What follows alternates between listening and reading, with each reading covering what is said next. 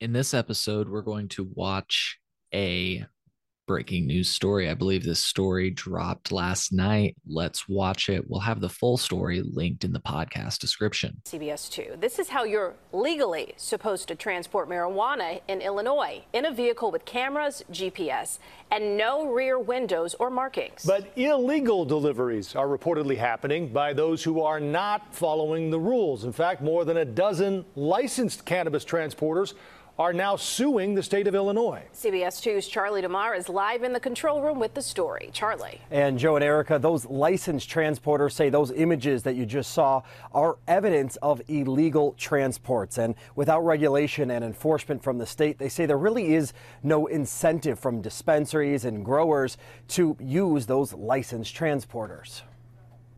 Gets cameras mounted inside here. Noberto Brown has poured thousands of dollars into his truck. This is to accommodate all the products that will require refrigeration. He intended to legally transport marijuana throughout the state. So we had to do all these steps, and then for us to come up zero.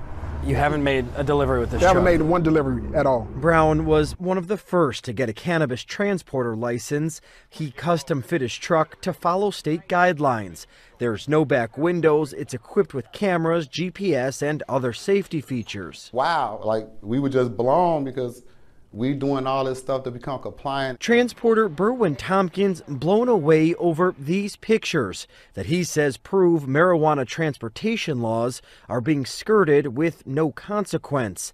Like this minivan apparently delivering cannabis and another drop-off allegedly by a company without an operational license in a vehicle with rear windows. We do think it is a resource issue. Attorney Ryan Holes filed a lawsuit against the Illinois Department of Agriculture on behalf of 13 licensed transporters, accusing the state of failing to enforce its own rules surrounding cannabis transportation. You basically get the market undercut, and the transporters who are compliant just really don't have any chance. We're bleeding money trying to stay afloat. I can't keep paying the licensing fee every year to make zero sales. Are you optimistic that things will change, that you can stay in business? I'm not optimistic at all.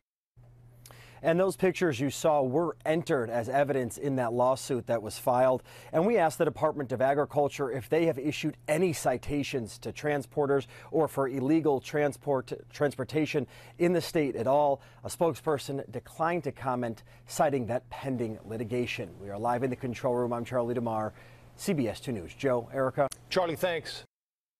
I'm curious to hear what you all think about this report. It's super interesting. Thank you to our friend Penny Hartz for sending it our way. Once again, it's linked in the podcast description if you'd like to see it for yourself. It's the exact same video, but if you want to go to CBS 2 and see, they've written the story as well. So it reminded me of another story we've shown on the podcast in the past. So if you've been watching for any amount of time, this might be familiar for you. But if you haven't seen this video, I always like to show this video to people that aren't aware. So check this out with regard to the transportation of cannabis.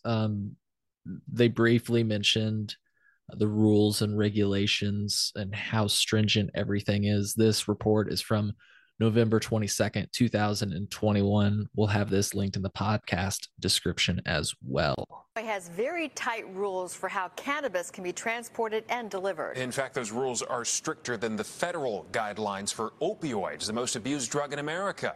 Here's the story from Phil Rogers. Do we have more to grab? Yeah. We're at a distribution center for Cresco Labs in suburban Chicago. And what these workers are loading 3365 is one of the most tightly controlled cargoes in America. The cargo is legal cannabis, at least legal in the eyes of the state of Illinois. But the rules for how it's transported are spelled out in pages of state regulations. Security is aware of every shipment that goes out, where it's heading, what time they should arrive. That security actually starts all the way back when the cannabis plants are grown. Each plant receives its own barcoded number. And those numbers follow the plants and their products through processing here at Cresco's suburban facilities, all the way through packaging, transport, and delivery to dispensaries statewide. Correct. And we refer to as seed to sale.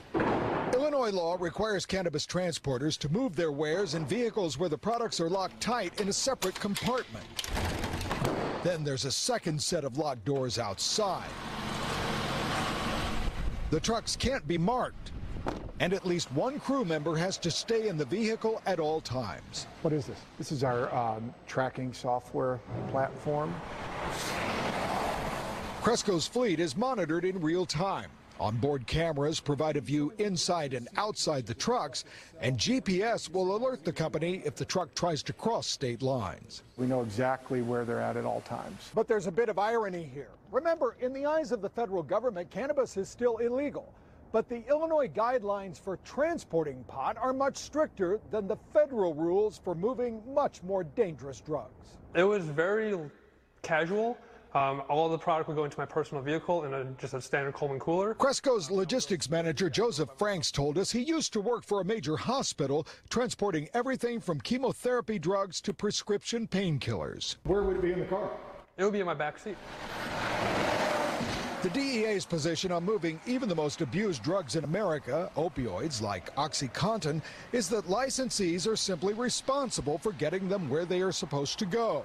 The federal regs say all applicants and registrants shall provide effective controls and procedures to guard against theft and diversion of controlled substances. We do have millions and millions of controlled substances that are moved through the system, through the mail, through UPS, through FedEx. Former DEA agent Jack Titleman now works as a consultant on compliance with drug regulations. If you decide that your method of distribution is on the back of a bicycle and on a backpack because that fits into that neighborhood and you've never had an issue, then that might be the correct way of making that delivery into that neighborhood. 2811. That is not the case with marijuana in Illinois. Illinois is the most heavily regulated state that we operate in. Heavily regulated and lucrative, with nearly $1.8 billion in sales since it was legalized in Illinois just 2 years ago.